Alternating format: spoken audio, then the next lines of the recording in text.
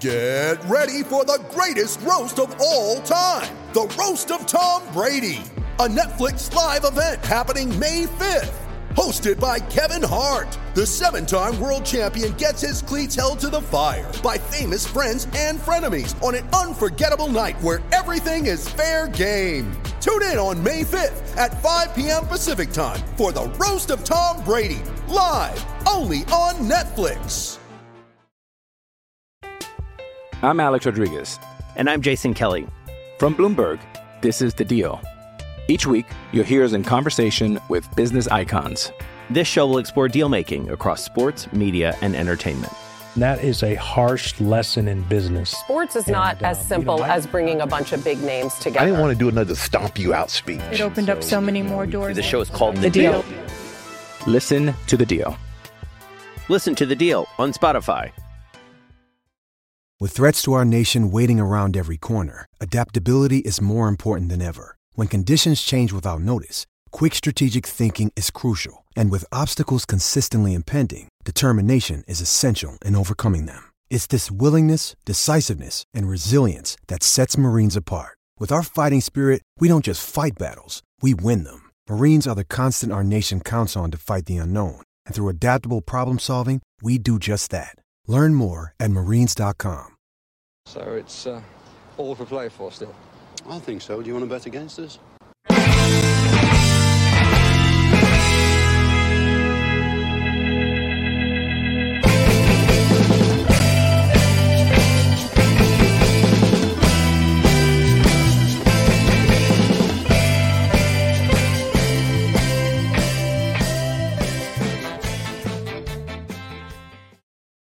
Well, good evening, ladies and gentlemen, and welcome to For the Love of Paul McGrath podcast. We're going to talk a little bit about Leicester, do a little preview about that. And we're going to talk about some good news, I suppose, for a change, and Jacob Ramsey. But before we get to all of that, I think everybody needs to just take a moment. That was a great game of football that we just watched there. Man City and Real Madrid was a great game of football, and hopefully someday we'll be in a Champions League semi-final before we kick the clogs off, Paddy, and we'll be in there. We can throw up games like that, but that was a thoroughly enjoyable game of football. It certainly was. It was absolute madness. It was end to end. It had everything except maybe a red card, but it was good. I enjoyed it. Penalty was just so sweet as well because. I don't know. A lot of people were talking about the fact that the ref did a great job on playing advantage for Bernardo Silva's goal. Did you see that? He put the whistle up to his mouth, didn't give any inclination that he was playing advantage. I personally think it was the opposite way. I think you have to give some sort of signal you're playing advantage if you put the whistle to your mouth. I've no idea what you just said, but I'm just going to ask you: did you just oil your beard live on the pod? I did, yeah. I did, my beard. I just oiled my beard. Yeah. How do you expect me to concentrate when you're doing things like that now? Paddy. I'll take off the shirt one of the days and start oiling my chest in the podcast. That's how you get viewers, isn't it? Yeah, the referee was delighted with his advantage. He sure was, and it was a great advantage. In fairness, it was. Yeah, it was a great advantage. Yeah. Some goal, Jesus, some goal, and the Panenka was just topped off a mad night. Like I did say to the family at the time, this is going straight down the middle. I didn't expect a Panenka. I just expect him to put his laces through it and bash it down the middle. But Jesus, crazy stuff. Yeah. What a set of balls. Like he's a player on fire at the moment, Benzema. So it's great to watch him. Great to watch him play. Like he's finished in the first half is just brilliant. So just look, great game of football. Absolutely great game of football, and I hope the Villarreal and Liverpool plays out just as well tomorrow because it's nice to have meaningful midweek football like that, and for us not to be involved and be disappointed. Although at some stage we will be involved, hopefully, fingers crossed, and we would be disappointed if we aren't there at some stage within our lifetime. I've got some good news. My comments are back, so I can start flogging through comments again. And I'm Rod. Thanks so much again. Thanks for your super chat. I really appreciate it. Rod says thanks for doing these. Hopefully this will be us in a few seasons. It was a great game. It absolutely was. Brilliant. Neil, absolutely brilliant. Beard oiling on camera. Oh, where's that gone to? He just Beer took it back. Yeah, that's the next thing to do. Yeah, I'm going to give people tips on how to grow their beard grey as well, because I'm really good at that. Anyway, my beard, I'll be honest with you, the biggest tip is follow Aston Villa. That's how you grow your beard grey very quickly. Because Paddy, you had the absolute privilege of being in Filbert Street, or the Walker Stadium, or what's it called? I walked down Filbert Street. Yeah, which is a short walk away. Yeah. Paddy, talk to us a small bit about that before we get into the game. What's the stadium like? What was the travel like? You know, is it easy to get to? Very, very easy to get to from the airport. So we went early. We actually got the earlier train than we were expecting to get, which was grand, because there was even too many people on the earlier train. So it was nice and easy to get in and out of Leicester anyway. And it was about a 2-kilometer walk from the train station with a couple of pit stops along the way into the away watering holes. And we got up there early enough and had a look around. It's the epitome of a soulless bowl. It's exactly the same all the way around the stadium. Nothing to write home about. Lovely tribute outside to Vichai. There's a statue on the corner. I've no idea if that's where the helicopter came down or not, but there's a lovely statue there for them giving a thumbs up. So, it's a great little ground. It was noisy for a few minutes. But Leicester, very, very poor crowd, very family crowd. I thought an awful lot of young people there, an awful lot of older people there, which I wasn't expecting, because I know when they come to Villa Park, they're loud and they're boisterous. But it was quite enough on Saturday. Few questionable tunes that were playing in the background as well. So it had a bit of everything, and then we got to the football and we all fell asleep. Yeah, but look, I suppose just touching on that, it's kind of wholesome to see a family event like that. I suppose maybe it could have been a lot of reasons later on in the season. A lot of people probably could be clapped out from cash from traveling back and forth to Eindhoven, over the last couple of weeks. Absolutely. And whatever, And I have to say, to a person that we met, they were absolutely lovely people. It was obviously quite obvious we were Villa fans, even though we weren't wearing colours. But they gave us a great welcome, and we did to the hotel across the road for a last stop on the way up.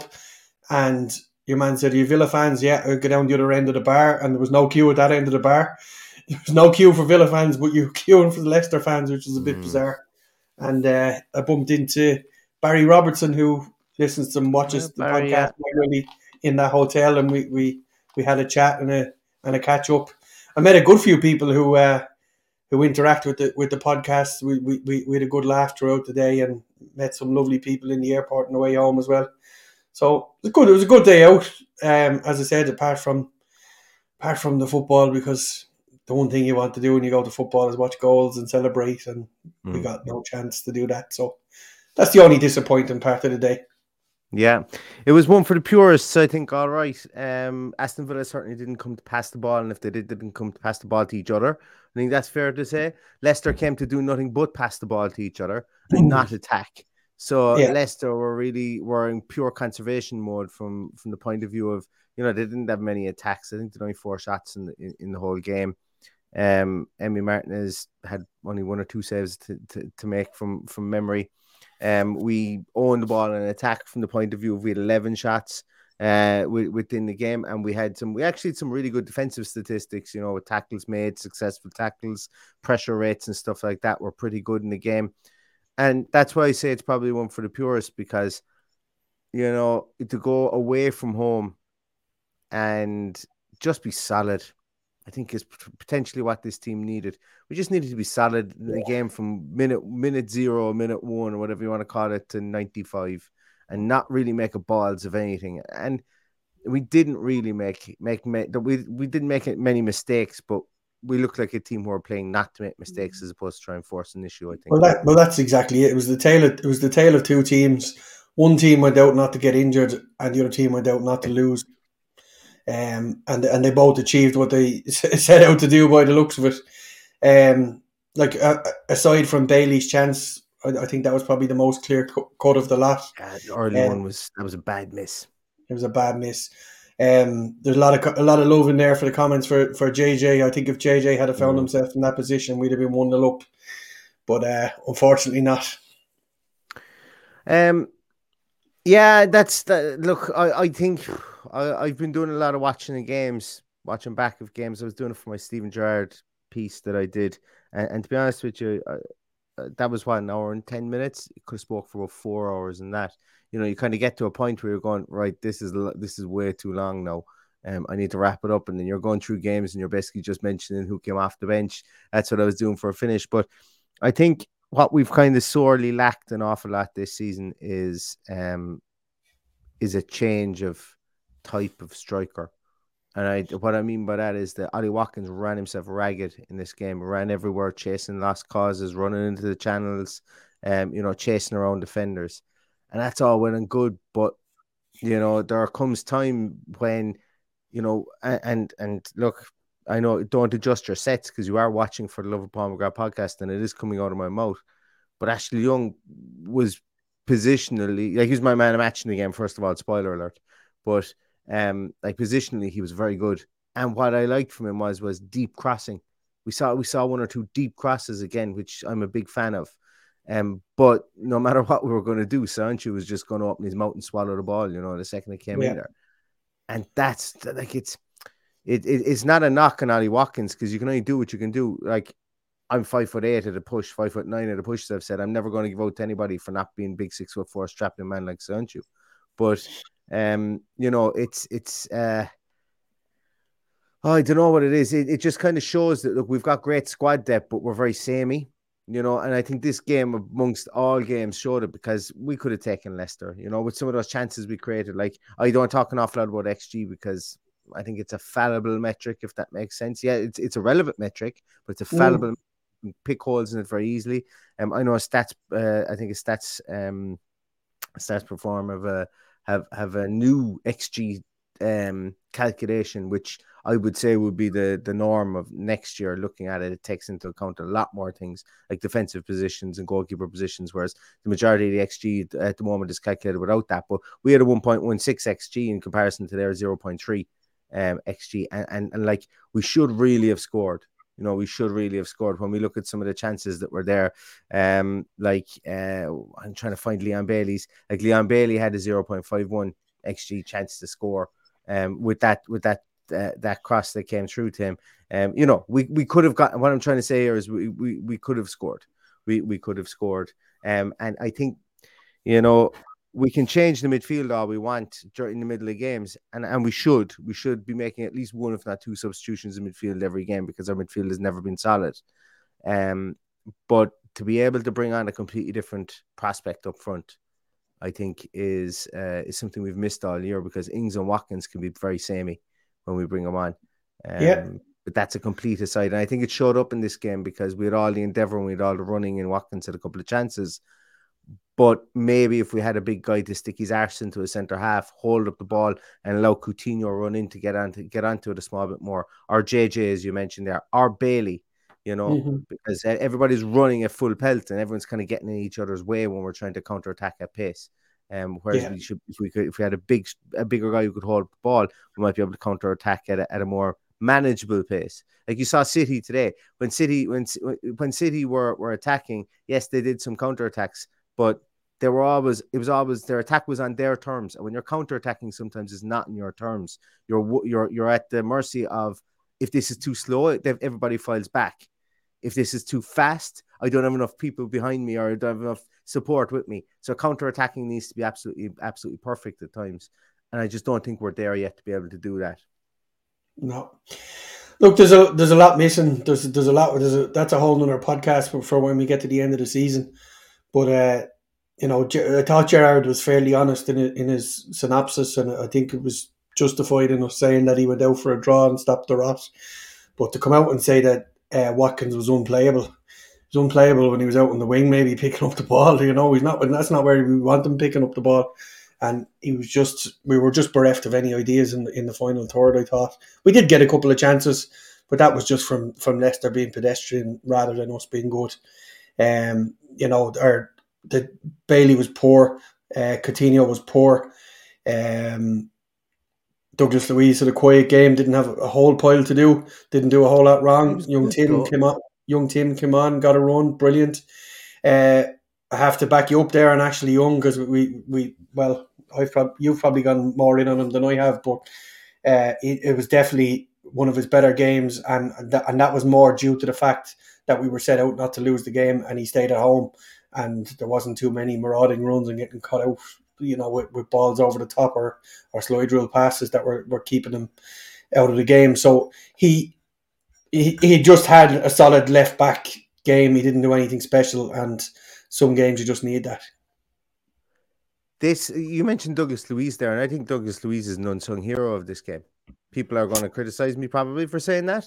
He had our second highest pass success rate at 86, if I'm not mistaken.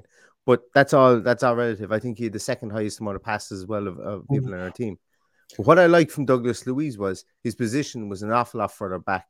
It's like as if he did what he was told, for want of a better word, because he was back in that Nakamba position, and he was closer to his two centre halves an awful lot.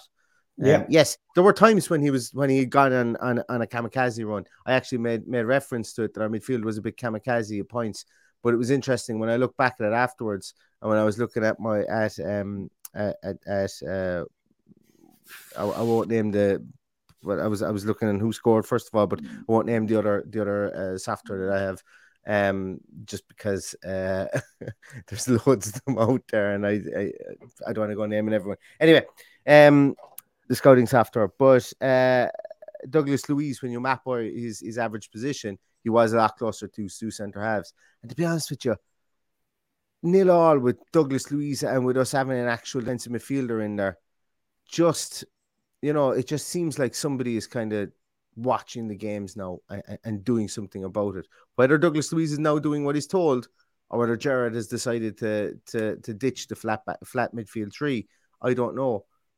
And I don't really care as long as we continue to see that for the foreseeable within the game. And like a lot of people are jumping in Gerrard's back, and that's cool. As I said, I'm going to continue to say it's not my job to convince you Gerrard is good or bad, because I don't know if he's good or bad yet. If you think he's bad, that's fine. But I haven't taken a position on what he is yet. All I can do is go from game to game and say we were set up correctly in this game. This game, I think it might have been a player problem, and I think that's what we're going to continue to do for the rest of the season until we get into next season. It's not fence sitting or anything like that, because I just don't know. When we've played well, you could say that Gerrard's a genius. Like the Leeds game, the Southampton game, like they were just brilliant games, but we're inconsistent. Yeah, we're inconsistent, and I think there's a lot of blame to go around between both players and setup there as well. And I did catalogue a lot of it in that Gerrard piece. But Douglas Luiz for me, I thought was pretty good. I thought he would be my second best. For me, I thought he was the most improved. Ashley Young was the most improved because he's gone to man of match based on what I think of him. But I think Douglas Luiz, I was pretty happy with what he did. He wasn't spectacular by any means, but I just think his positioning I went excellent. I like what I've seen there from his position. Yeah. And look, I'll say before and I'll say it again, there's an awful lot of people going all in on Douglas Luiz, a man who's always given 100%. He's playing out of position. He's doing a job for us. I just don't buy into the nailing him to the wall for it, because he to me, he's a player playing out of position and doing well where he is. If you're playing out of position, it's very hard to hold your position. It's very hard to learn a new position in any sport that you're involved in. So although he's been there a long time and playing in that position, it just doesn't come naturally to him. Yeah. And I think he wants to go forward. I think he does want to go forward. I think it's nice, natural. And look, at the end of the day, if you're a professional, you should be able to stay back. It's not under 14s or under 16s anymore where everybody wants to go up and get their goal. You should be able to stay back. You should be able to hold that position.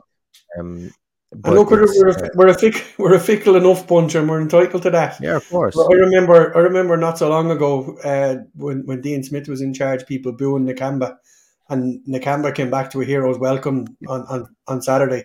I honestly could not get over the reception he got when he came on, and after the match, all he did was sing Nakamba's name for about 5 minutes. I think he stood there in front of them in disbelief by himself when the game was over. And look, we need him back. We needed that. It's probably a bit too late to do any kind of pushing on up the table. The table honestly doesn't really matter now at this stage. I'd just like to see a few performances and a few decent results over what we have left. It was interesting. I won't even say the post match. There was so many kind of quotes that kind of came out from it, but I think one that was really interesting was number one. Nakamba was mentioned. Nice to see him back. I think we might see him at the weekend, Paddy, when the two of us are over in Villa Park. I think so. Also, the big one for me was like Steven Gerrard name checked young Tim again, and he came on before Nakamba, in this game. He came on before Carney Chukwuemeka, so he came on before, I can't remember, was Sanson on the bench. No, he wasn't because he was injured. But like he came on before players that you would have expected maybe to get minutes before him. And, we need to win this at the weekend, obviously. We realistically, we need to win every game, to finish where we want to finish, or at least as high as we possibly can. But I think we need to win this game at the weekend to just put to bed any murmurings of, Oh yeah. Well, look, we're not getting relegated, like not in a hope in hell. Like I still think we're going to get 9 points, from our 10 points, I think it was from the end of the season. But I like to live on my rainbow, with my sparkly unicorns and positivity land. But that's just me. But and look, there's a few media outlets that are just happy to put us in that mix just to make it look a bit better. We heard an Irish radio here as well. Like they were seriously talking that Everton are deep in danger, but they could pull out of it because they're a historic team. But Aston Villa could be in trouble, and you're kind of going, what? We're 8 points ahead of them. 8 points ahead of Everton. How are they going to pull out of it because they're historic? But we might be in trouble. It's a talking point, I think. But it's that's all it is for me, is a talking point. I'm Alex Rodriguez, and I'm Jason Kelly from Bloomberg. This is The Deal. Each week, you'll hear us in conversation with business icons. This show will explore deal-making across sports, media, and entertainment. That is a harsh lesson in business. Sports is not as simple as bringing a bunch of big names together. I didn't want to do another stomp you out speech. It opened up so many more doors. The show is called The Deal. Listen to The Deal. Listen to The Deal on Spotify. When you need mealtime inspiration, it's worth shopping Kroger, where you'll find over 30,000 mouth-watering choices that excite your inner foodie. And no matter what tasty choice you make, you'll enjoy our everyday low prices, plus extra ways to save, like digital coupons worth over $600 each week. You can also save up to $1 off per gallon at the pump with fuel points. More savings and more inspiring flavors make shopping Kroger worth it every time. Kroger, fresh for everyone. Fuel restrictions apply. That's all it is, and there's absolutely no way we're going down because, as you say, 10 points. I think we're going to cause one upset in that title race. Who it's going to be against, I don't know, but we're going to get something out of Liverpool and Man City. I think we've got that one performance left in us to really up our game, and hopefully, like when you think of it, we had a great game against Man City before Christmas in one of Gerrard's first games, so there's no reason why we can't do that again. Yeah. Like Nathan, I'm not calling you out or anything here because you're regularly on the thing. But if we lose to Burnley twice in Norwich, then we deserve to go down. But we're not going to lose to Burnley twice into Norwich. If we lose to Burnley twice and we lose to Norwich, there'll be a completely different talking point. Well, the moral of the story, actually oil my chest live on the podcast if we do that. But we could still lose to Burnley twice and Norwich, but we're still not going down. It's just have enough point. Like contextually, like if we were to say, oh, that's your point. Sorry, I picked you up completely correctly, Nathan. So your point is that we're not going to lose them, but like we're going through shit time, but we're not that shit, like, and I don't mean that in badness to Burnley or to Norwich, but like we're going to pick up points between now and the end of the season. We were way worse than this in 2019, and we picked up wins and points when we didn't expect to. We're going to meet teams that are on the beach as well, you know. And arguably, what do Norwich have to play for coming to Villa Park at the weekend? Well, you would hope they'd play for their manager, who's going to be there next season regardless. So a lot of these players will want to stick around and be part of that. So you would hope they would. But look, you say, you know, we've to play teams that are on the beach. We have to play Palace who are on the beach. For the last 4 weeks, we've been on the beach, according to most teams, and all the teams around us won. So everything looks a lot less rosy than it did 4 weeks ago when we went on that run of losing 4, or it's not even 4 weeks, it's 6 weeks because we did a couple of weeks break. That's the thing, like we are streaky, you know, and I know you can't depend on anything that's streaky, but at the end of the day, like we've proven we can, like that point at the weekend probably is more of a settling point than anything else, because we haven't drawn an awful lot of games. Like I'd be hypocritical if I was here banging the table going Villa shit and kicking things around the place, because I've been screaming about, lads, let's turn losses into draws. That's what I've been screaming for recently. You know, so to get a draw away from home, I think is good. And look, like I'd be very disappointed if we didn't win at the weekend. And that's no slight on Norwich, but Norwich are where they are because of they don't have a good team. I like Dean Smith as a manager, and I think when I looked at it, he's won more points since he's come into Norwich than Norwich had previously. So he's done a better job than the previous manager. But and I think he'll do a superb job next week or next year for them. But you know, I like the quality we have in our team. We should be winning this game, hands down. Should be winning this game and winning it comfortably. And that's not being cocky. I hope it doesn't go across as cocky. I think it's one of those ones where if you're not cocky about the team that's bottom of the league and bottom of the league for a good reason, I think there's something wrong. If we can't get up for this, I'm sure the Villa players will want. There might be a couple of them that were maybe a bit on the fringe or didn't get on with Dean Smith, and they'll be up for it as well. So, it's gonna be a strange old game. There's a lovely I don't know whether you've seen it. There's a lovely flag going around that they've made for Dean Smith to welcome him back, which I think is only appropriate because he never got a chance to say goodbye. So he'll be fondly remembered in my heart anyway. That's for sure, for getting us back to the promised land and keeping us there. So. I've no badness towards Dean Smith or Norwich, but we definitely should be beating them and should be beating them well. Just an aside, and I'm going to get some comments in a moment. I'm going to go read down through a couple of them now that I have the functionality back again. But since Steven Gerrard took over in week 12 of the season, we have accumulated enough. So if the league had only started in week 12 up to here, we would be on 27 points. We would be in 11th position. We would have a +2 goal difference. We'd have 8 wins, 3 draws, 10 losses. Below us would be Leicester, Southampton, Brighton, Burnley, Crystal Palace, Leeds, Norwich, Everton, and Watford in that order. And above us would be Brentford, West Ham, Wolves, Man United, Newcastle, Chelsea, Arsenal, Spurs, Liverpool, Man City. You know, so just to kind of take a full 360 panoramic view of where we are with Steven Gerrard. We're amazingly streaky. That's 100%. Like, there's no doubt in my mind about that. We've gone through a crappy streak at the moment. But 11th position was where we finished last season. And we will be coming in on par with 11th position based on since Steven Gerrard took over. Is it good enough? I think it is. I think 11th position would be, like, at the start of the season, I would have gone, no way. If we're not booking tickets to Estonia for some Europa Conference game, I'm going to spit my dummy out. But I think now, based on what we know, you know, if someone gave us 11th position now, I think we'd be delighted. It wouldn't show progress that Christian Purslow and Johan Lange did say they wanted, but I think it would show some sort of rallying effect from where we are at the moment if we're to finish there. And that's look, you got to play the hands you're dealt. You got to change your expectations mid-season. Otherwise, you know, what's the point in watching the matches?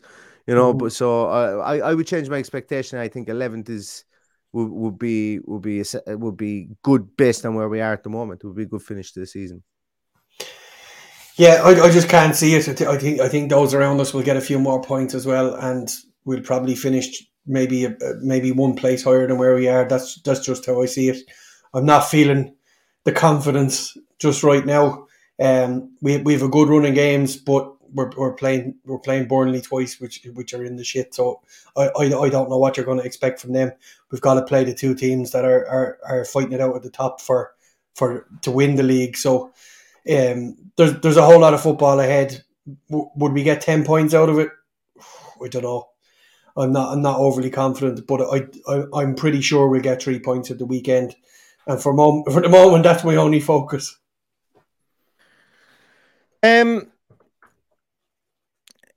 Yeah, I think I tend to agree. I hope. Look, I'm going to be in attendance. I fucking really hope we get 3 points. Because I plan on being extremely hungover the next day, and I don't think I could do with hangover and despair at the same time. So it's going to be a game we're all looking forward to. I think it's one of those games that we feel we should win, and I think if we go out and if Aston Villa play like Aston Villa should play, we should win that game, if that makes sense. Because it's one that we would have marked off as a game that we should win. I think. I think at the start of the season. I'm just looking for something here, Paddy. If you could just fill for a moment, and we're going to be very honest. We don't have any producing notes here between us. Oh, actually, before I do that, what I wanted to say as well was, okay, round 2. Name something that's not boring. A laundry? Ooh, a book club. Computer solitaire, huh? Ah, sorry, we were looking for Chumba Casino. That's right, ChumbaCasino.com has over 100 casino-style games. Join today and play for free for your chance to redeem some serious prizes.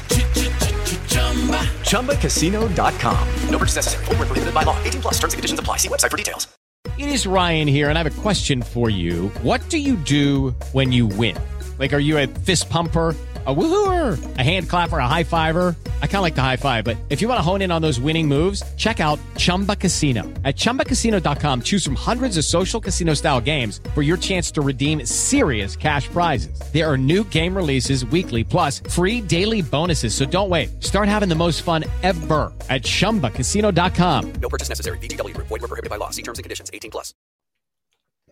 It's gone completely in my head now. After all that. Yes, let's talk about Jacob Ramsey before we get to the comments there. Let's talk about Jacob Ramsey. 5-year contract. I think it's really great. I watched the club did a great piece on Aaron Ramsey in Cheltenham Town, discussing it with his manager, with Duff, the manager, and with Aaron Ramsey about his time there.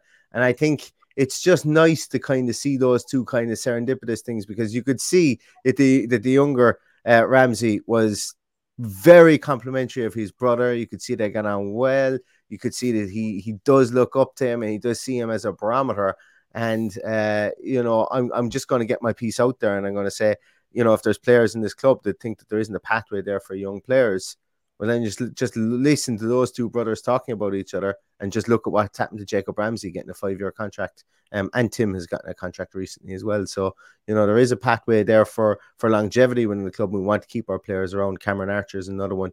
So, they're all exciting pieces. And I think the fact that we're signing these young players to deals means that we're not going to go out and buy prodigious 18, 19, 20-year-olds to stack our squad with those. I think that allows us the leeway to go away and buy maybe a 28, 29, 30-year-old player to come in and bring that bit of experience, buy in experience, as opposed to get experience through matches, I think is fair to say. But Jacob Ramsey, Paddy, must be like best news we've had in a while. Oh, it is. As we found out before, the contracts aren't worth an awful lot, but at least what it does assure us is he's in the plans, and if he is going to be sold, we are going to get an astronomical fee for him. So, first off, I'm absolutely delighted for him. Absolutely delighted, because he obviously loves the club. To have his two brothers there with him, coming up behind him, we could be making history with those three brothers, because Aaron is very highly thought of, and the younger guy, who's apparently the better of the three, his name always escapes me. Someone's have to call him TJ there at National Treasure Explorers. Have to call him TJ. I can never remember his name either. Can somebody please tell us the youngest Ramsey brother's name? Yeah, I honestly, I always forget it, and then it goes out of my mind for 6 months where you're not talking about it, and then he's back in the limelight again. But look, they're a good sport. I think their father was a champion boxer as well. There's a lot going on in that family since they were kids, and they've played all sorts of sports. But look, he's been probably, well, he's definitely our young player of the year. He's been the one shining light of everything that we've tried to do with that youth team. He is the shining light for Louis Barry. He's the shining light for Carney Chukwuemeka. All these guys who are looking for a pathway, have a look there. See, if you put your head down, if you get your head in the game, if you keep your head out of your arse, you're going to be in and around that first team. So good luck to him. I think it's an amazing statement to give him that kind of contract at that age. So he's definitely a mainstay in the team. He's definitely part of Dean Smith's plans going forward. And let's face it, it's probably that 8 position we're blessed with the few that we have there. That's probably not where we're going to be looking to get players out of in the summer to come in and fill gaps.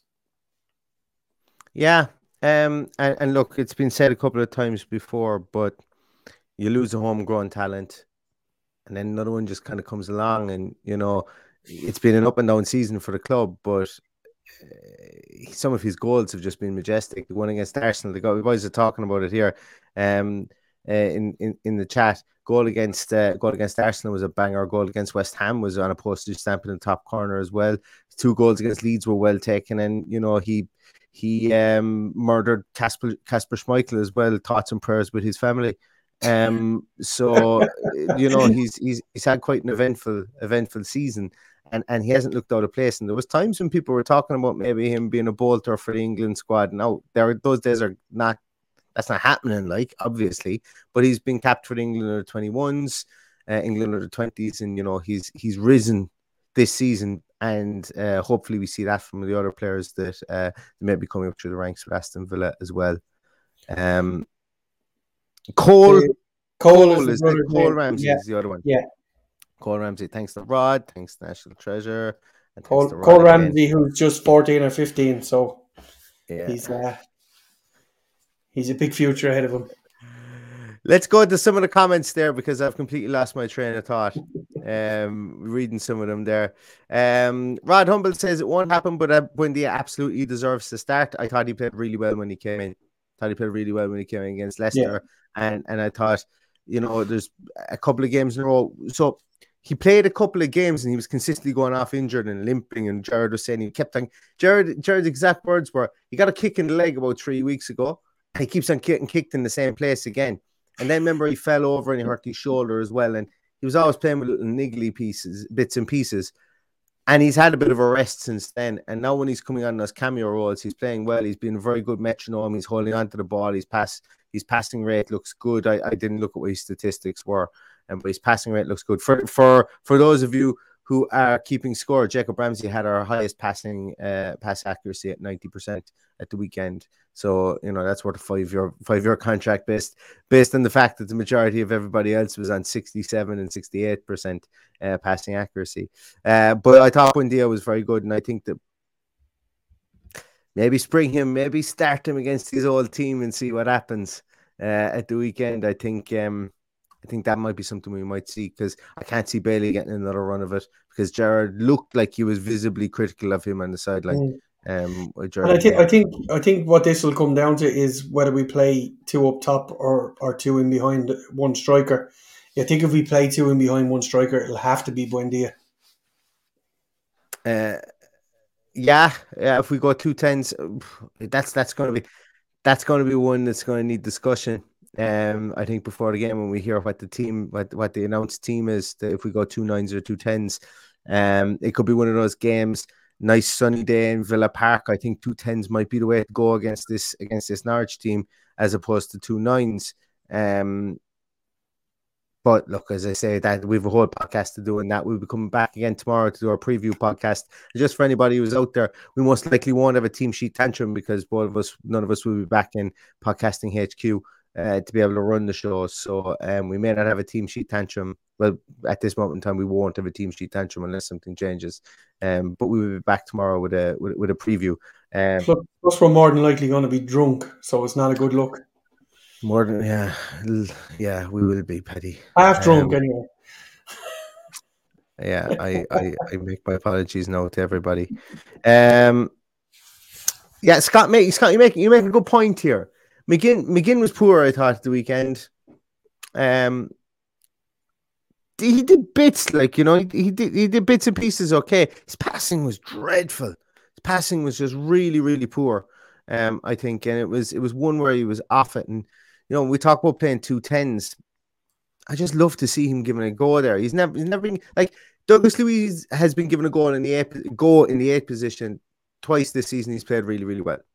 McGinn has not been given a goal in the 10 position, and it looks like maybe we just need to shuffle the deck a small bit to try and see where our best players play, because McGinn isn't a bad player. He's not become a bad player overnight. It looks like he's been basically just handed the mop bucket and said, you know, try and do everything here. And he looked like that was the case at the weekend. You know, his passing was poor, and he was just running around the place, really. His energy was what was being used at the weekend. And what do you make of that, Paddy? What do you make? The one thing I will say in his defence, and you all know that I love John McGinn. Tielemans, Dewsbury Hall around him didn't give him a whole pile of time.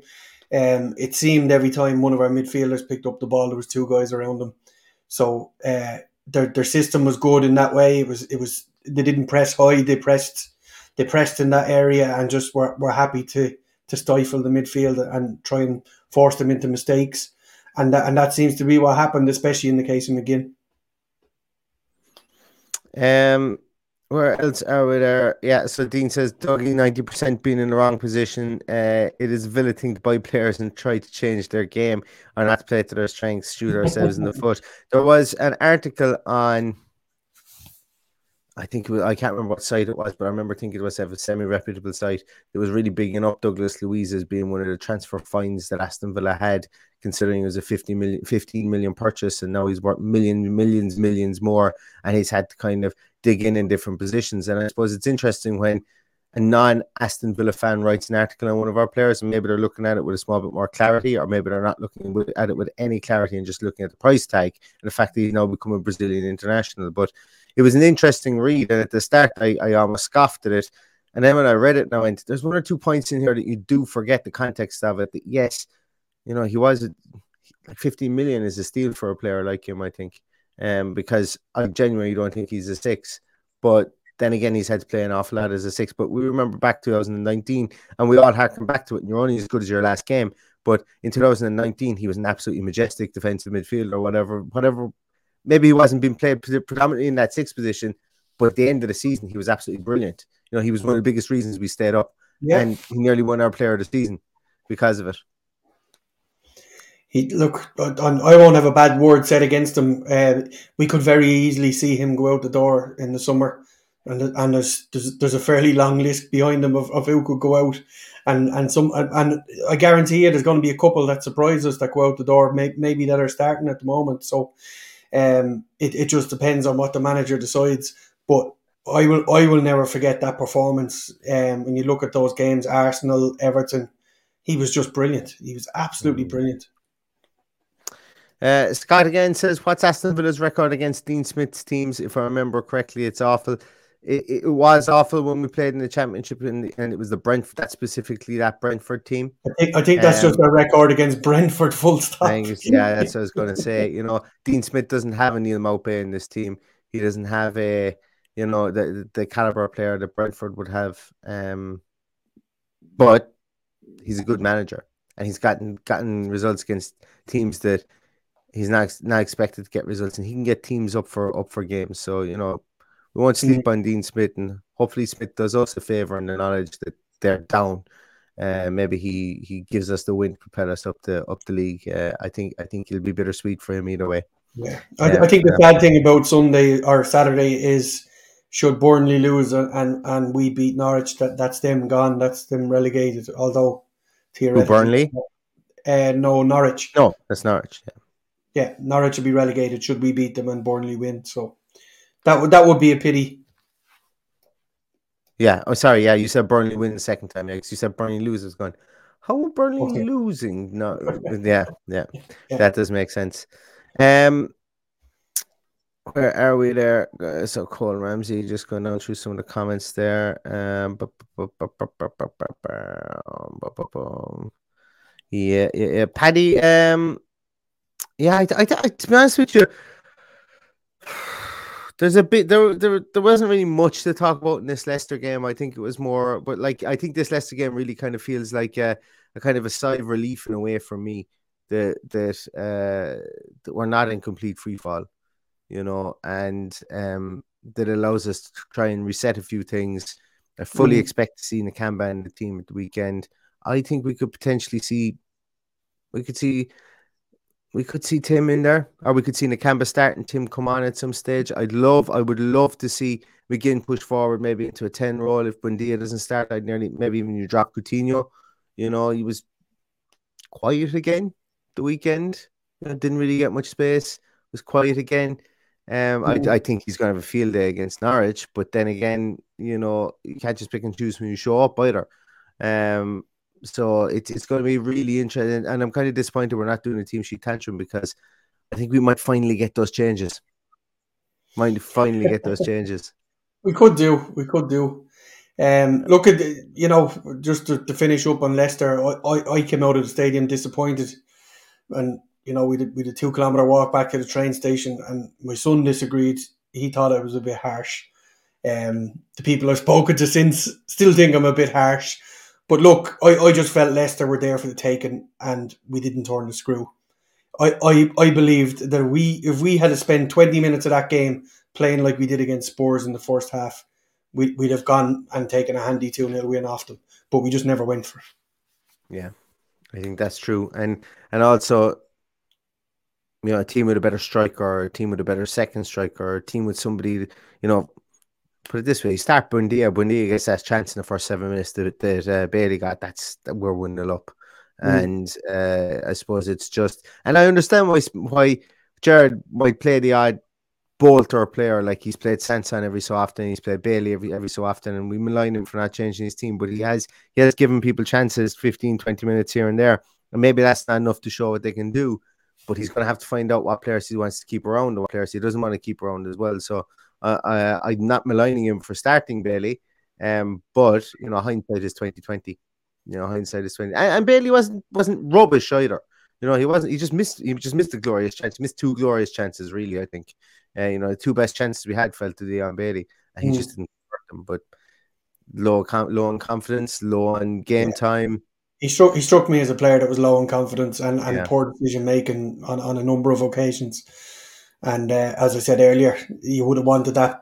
You would have expected Leon Bailey on full form for that shot to fall at his feet, that he was going to just ping it into the top corner. But he just doesn't strike me as a guy that's playing at full tilt and at full confidence. Yeah. I think that's going to do it, everyone. Apologies for being late, but as I say, we were enthralled in that Man City and Real Madrid game. And to be honest with you, we thought you'd all be watching as well, so we're going to be talking to ourselves for the first 15 minutes of the podcast. But really appreciate everybody for dropping on. We're going to be back again tomorrow to do a Norwich preview show. Friday, I will jump on probably from an airport somewhere or something like that to do to do the press conference piece.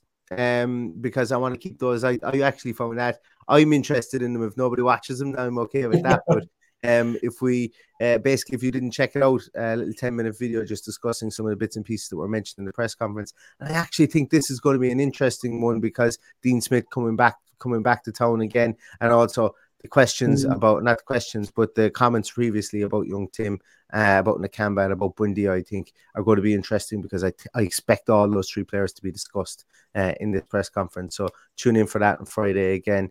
And you never know. Imagine, Neil, it could be the first time that we're both behind the same camera lens. Yeah, maybe so. How are we going to prop up the phone is the next thing. But like these are the things we have to worry about. These are first world problems if ever you heard them. We just lean it on the point. That's it. Yeah. So we could be one of those podcasts we slowly see the phone slide down the point and it just hits the table and looks up at the ceiling. Yeah. So if you see that in the podcast on Friday, we make our apologies for it right now. But no, we will be back again tomorrow. Thanks so much everybody for tuning in tonight. It's nearly 11 o'clock. Everybody needs to go to bed here in the UK. Or just get up. I don't know what way people work that watch this podcast. So we're going to let you guys at it. Thanks so much for watching. Really appreciate it. Please give us a thumbs up before you leave. And as I said, we'll be back again tomorrow about 9:30 again, Paddy. Will we? This time we'll be on. Yeah, sounds good. 9:30. Okay, we'll just do our production meeting here in front of everybody. Keep us honest. So see you again tomorrow. Thanks a million for watching. And all that's left to say is up the Villa. Up the Villa.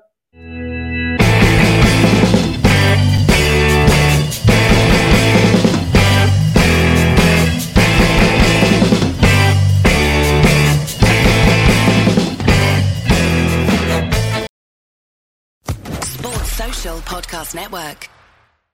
It is Ryan here, and I have a question for you. What do you do when you win? Like, are you a fist pumper, a woohooer, a hand clapper, a high fiver? I kind of like the high five, but if you want to hone in on those winning moves, check out Chumba Casino. At ChumbaCasino.com, choose from hundreds of social casino-style games for your chance to redeem serious cash prizes. There are new game releases weekly, plus free daily bonuses, so don't wait. Start having the most fun ever at ChumbaCasino.com. No purchase necessary. VGW. Void where prohibited by law. See terms and conditions. 18+.